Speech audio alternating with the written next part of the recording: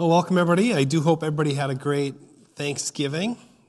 Special welcome to extended family members and college students who are home for the weekend, and it's just good to see everybody here, and those gathered online, welcome to you as well. Great to see the return of the Feaster 5 road race. I saw some of you running down High Street. I saw some of you walking down High Street, and some of you gasping for air. We're right after the highest point. You run up the hill, and then they make the corner, and then there I am waving at you as you go by. But good to see you all. This is good to jump in to the Advent season. So traditionally, the 4 weeks, of course, leading up to Christmas. And the tree is up in the rotunda, as you'll notice. And so make sure to take your selfie in front of the tree and post that on social media. You'll notice two things on the tree this year. One is there's a paper chain on the tree that represents, the links of the chain represent our Senior Link ministry, which turned 20 years old this year. And so they just had a big 20th celebration, and it has their ministry motto on the links of the chain, so you can remember our vibrant senior adult ministry when you see the paper chain on the tree. You'll also notice on the tree a whole bunch of these ornaments. This is a Free Christian Church 175th anniversary commemorative ornament, limited edition, and these are really cool. So on Christmas Eve, when you leave the service on Christmas Eve, your family could take one of these home with you to put on your tree Christmas Eve. That's our gift to you. If you take it before Christmas Eve, that's theft, okay? So they're all over the tree that we can all enjoy them together here during Advent, and then on Christmas, you get your gift. Just like we tell our children, you wait till Christmas to get your gift. So don't tell me your sob story of why you need one of these now. We all do. You'll get it on Christmas, our gift to you. I have to say it. Okay, also, so we have our Advent wreath lit, and perhaps you have an Advent wreath at home that you use. If you don't, it's a great way to commemorate the season. We have an Advent wreath devotional, which has been revised a little bit recently. And if you don't even need a wreath. If you just have 5 candles or just something that you could light up, then that would be a lot of fun. And this has instructions on how to light your wreath, what you can read and pray as you do that, and what you can sing. So definitely, and it's not just for kids or families. This is really for anybody. But the children's ministry has the Advent wreath devotional. So if you need one of these, see Chrissy or Heidi. They can get you a copy of this devotional. This is different than this. Look, it looks the same. Totally different. This is your schedule of events. This is your wreath devotional. Also different than the weekly devotional, which we will email out on the weekly email. You can listen to the audio of that. You can read it. Those are fantastic. There'll be one per week. Follows the same themes. There's so many things that we're doing, and we're just kind of putting it all out there for you to use to prepare your heart to worship God. And again, not just on Christmas, but for every Sunday, that we are people who are expectant that God meets us in our worship, and that we prepare our hearts for that. So we're going to continue to email out the weekly scripture readings, so you can read those ahead of time. We're going to continue to link to the playlists of music that coincide with the themes that we're preaching, and to help your personal worship. So when we gather for our gathered worship here, our hearts are just ready for whatever God has for us. So now, of course, our Advent sermon series, we're calling The Questions of Christmas. And what we're going to do each week is just take a common aspect of the Christmas story and take a deep dive on it, asking why. So today, we're considering why a virgin, or why the virgin birth. And so let me pray, and we'll just jump right in. Let us pray. Father, Lord, you are so good, and it is with some excitement and joy that we enter this new season with hearts that are ready for whatever you have for us. But even if we don't have joy right now, or if our hearts are feeling distant from you for whatever reason, Lord, we trust that you're strong enough to overcome our weakness, that you forgive our sin, that you bring us good gifts, you, our Heavenly Father. So even during this time, we pray that you would give us the good gift of knowledge of you and of your word and of your way as we consider these things. So we pray that you would teach us now. We pray in Jesus' name. Amen. So if someone were to ask you that question, so why a virgin or why virgin birth? Why is that important? And why do you care? What would you say to somebody? Would you have an answer for them? So hopefully at the end of this morning you would have something to say perhaps. Because it's a weird one. It's an interesting question. I mean, it's certainly a miracle, virgin birth. So maybe a question before that would be why, or do you believe in miracles at all? Which can be hard for some people. But why this specific miracle? Is it necessary? And when we think of Mary and Joseph in the Christmas story, we often think of Mary's, her pregnancy and the stigma associated with that, maybe the embarrassment, her fear, her youth, just the faith that she needed, her struggle with this thing that God had trusted her with. We think of Joseph, the text that was read for us today, how he was a man of character, so he wanted to divorce her quietly. And yet God's messenger, this angel, comes and he trusts God and he stays with Mary, and we think of his loyalty and his faith in God. And we think of how this couple trusted God in a crazy situation. And then we think, my life has crazy situations too. And I can trust God through my crazy situations. And so it's easy to think of the story that way, and that's an okay way to look at it. But this did not take place so that we would have a couple that's an example of faith to us. Why did all this take place? Verse 22 in our reading today. All of this took place to fulfill what the Lord had said through the prophet. This whole thing is a fulfillment. That should jump off the page at you or right off the screen at you.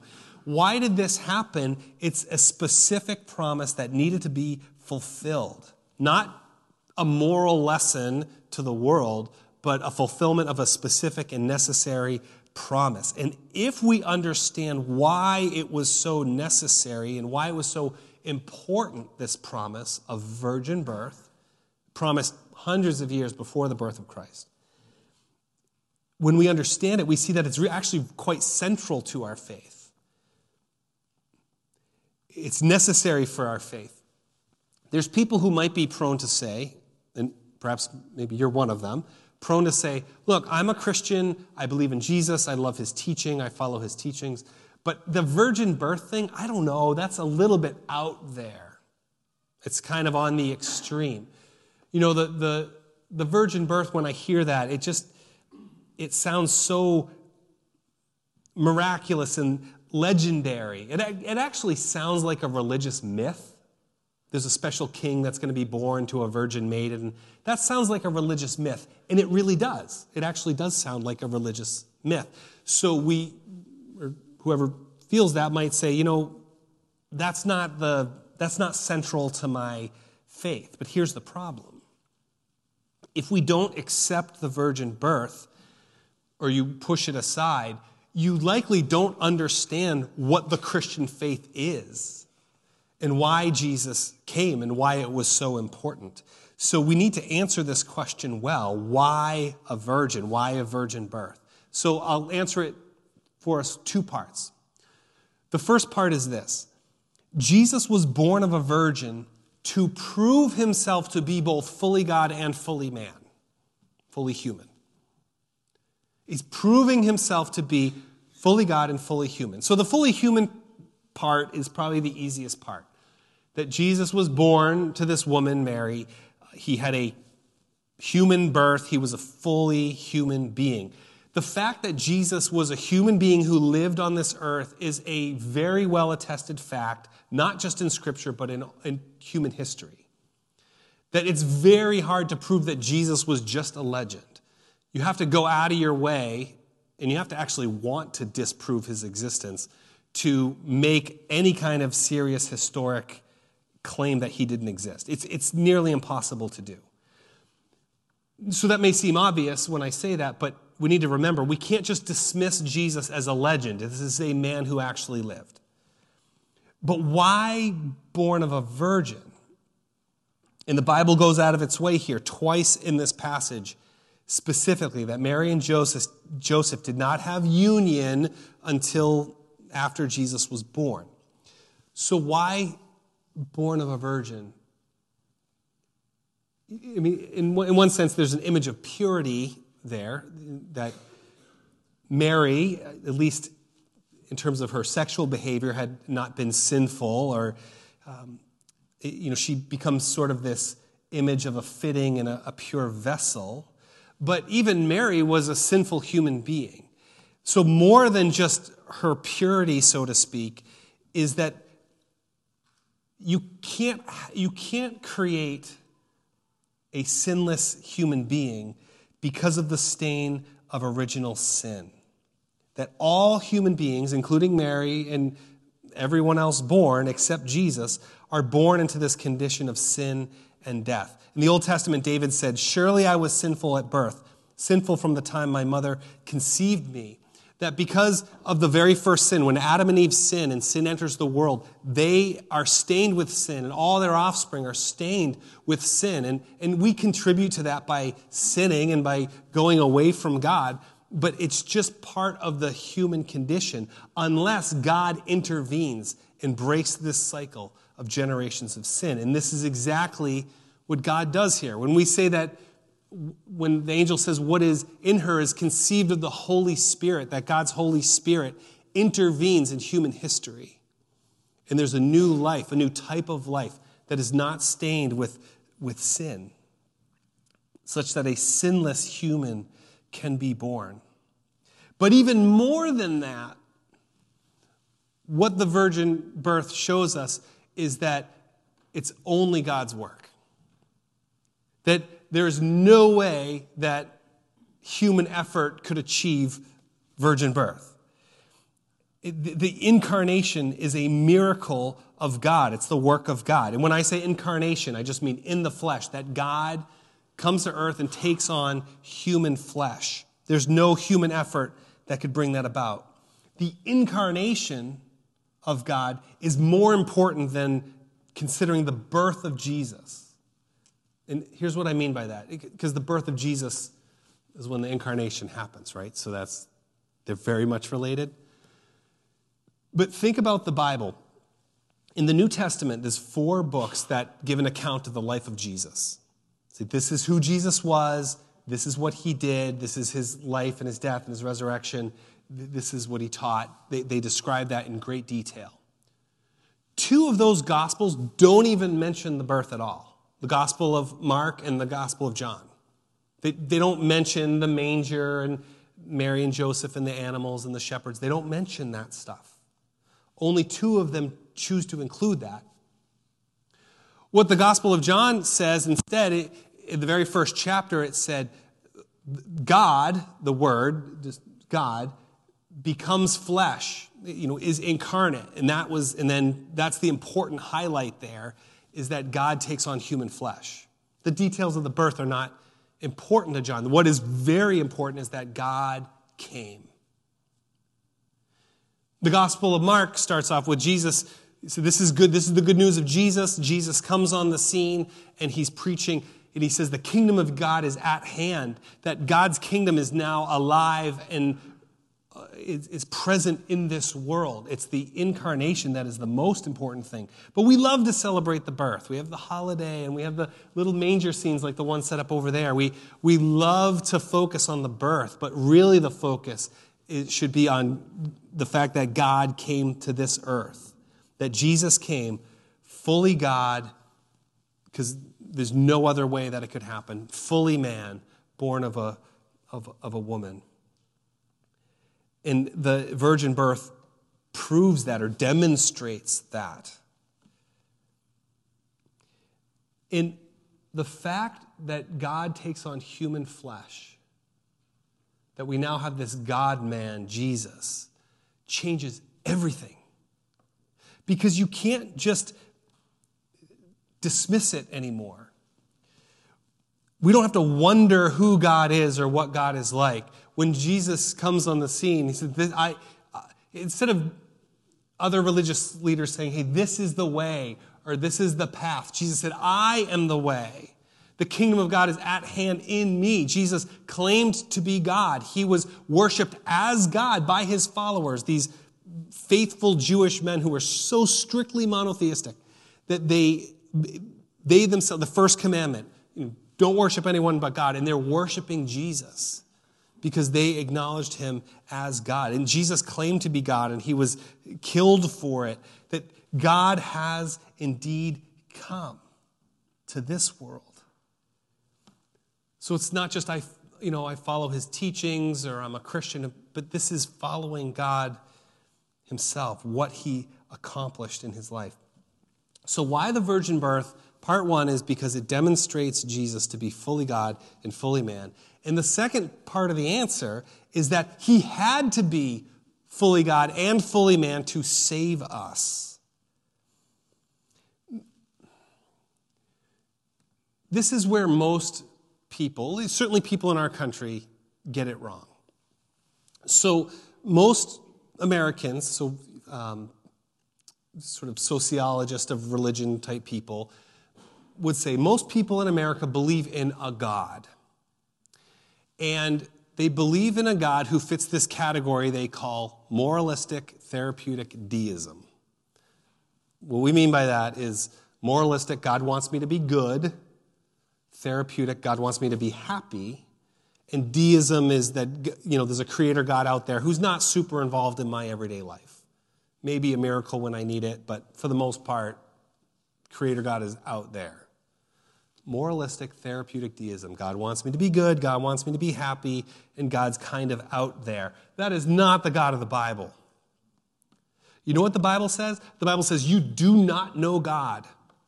The Bible describes our relationship to God, apart from Jesus, is lost, blind, dead, separated eternally from God. That's the starting point. Jesus came to this earth not to make us happier, not to make us more moral, but to save us from that condition of death and separation from God. That is why he came, and he had to be both fully God and fully man to do it. First of all, he had to be fully human.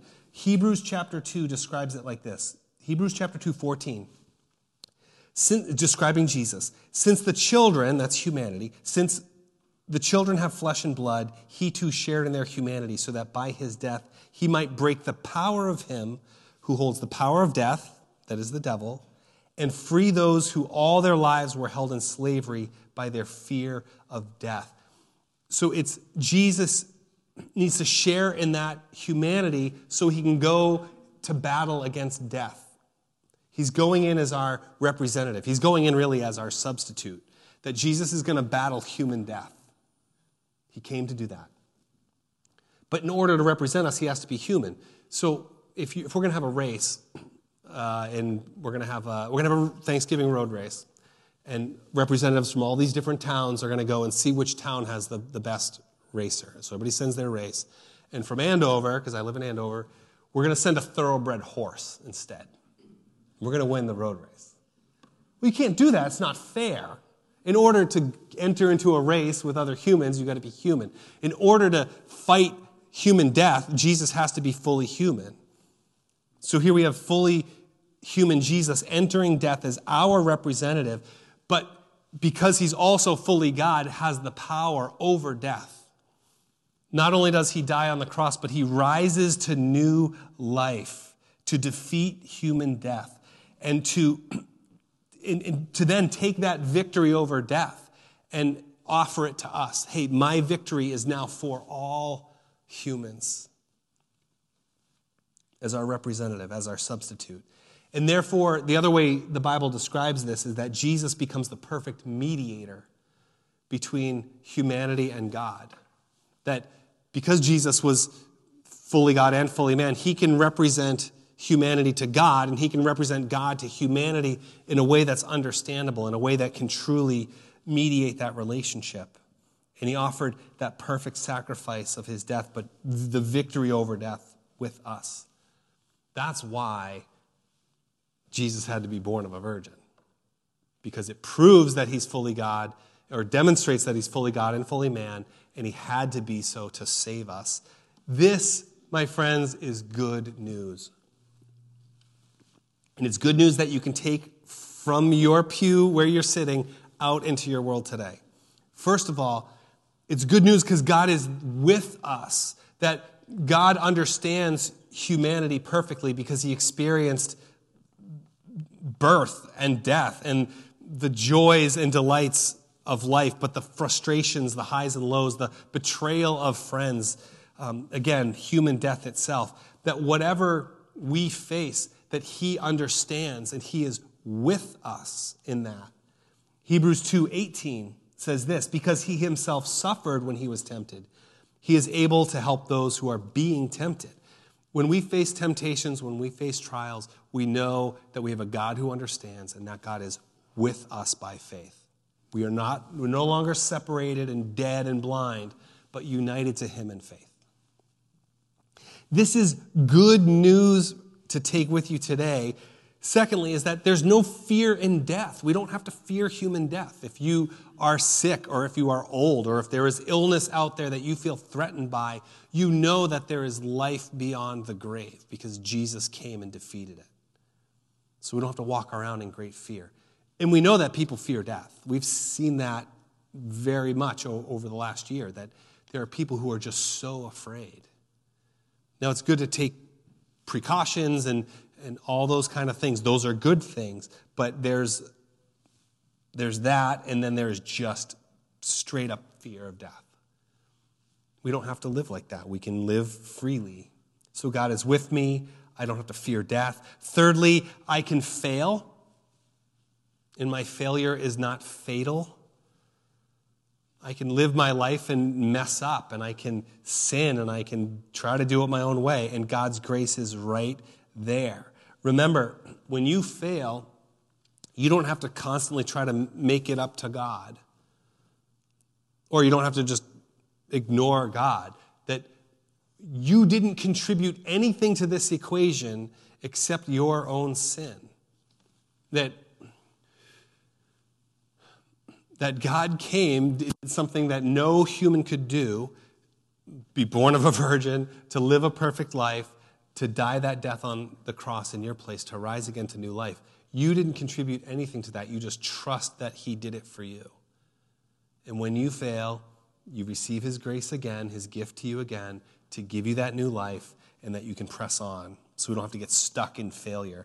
You may be here today and feel like, man, I'm so far from God, or I'm such a failure, or I messed up again, and here I am again. And here his grace is again for you. Lastly, this is good news for you today because you can live with confidence. How do we know that our faith is true? There's a lot of faith systems in our world. There's a lot of different paths that people can walk. How do we know that our faith is true? It's because Jesus was born of a virgin, that he's fully God and fully man. And he said, you don't have to guess, you don't have to wonder. He said, I am the way. We follow Jesus. And he demonstrated that it was true by his death and resurrection, and by his miracles, and by all his teaching. By all of it, he proved. So we don't have to walk around worried if we've got it all wrong, because Jesus said, I am the truth. This is right. And we follow him. So this is good news. You're going to take this with you into your everyday. But for you to be able to engage this good news and to experience this, we need to receive it by faith. That we say, yes, I believe that God came, Jesus Christ, and that he lived that life that I couldn't live, that he died a death I deserved to die, and he rose again. And I trust what that accomplished was new life for me, a connection with God, forgiveness of sin, and life eternal. And by faith, we accept that. Let us pray. I just want to give an opportunity right now, if maybe you've never understood that or never accepted that, you could just quietly, just silently, just pray something like this to say, God, I believe. I believe that you came. I believe that you died for me, and I believe you, by your power, you rose again, and I now receive by faith. God, I want to receive that forgiveness, that new life, that eternal life that you offer. So I turn from my way and I turn to you and I put my faith in you. Be the Lord of my life. Guide me in good places. Lord, be my Lord. And I thank you and I praise you. And Father, I pray for every person in this room that this simple truth, this same truth that we speak of, that we sing of every week, Lord, that we would take it with us, that we would live with humility but with confidence, that we would live knowing that you've been there, that you are with us every step, and may we be now part of what you are doing, your kingdom work in this world, Lord. Be glorified in that. Be glorified in us, your children, as we trust you. We pray it all in Jesus' name. Amen.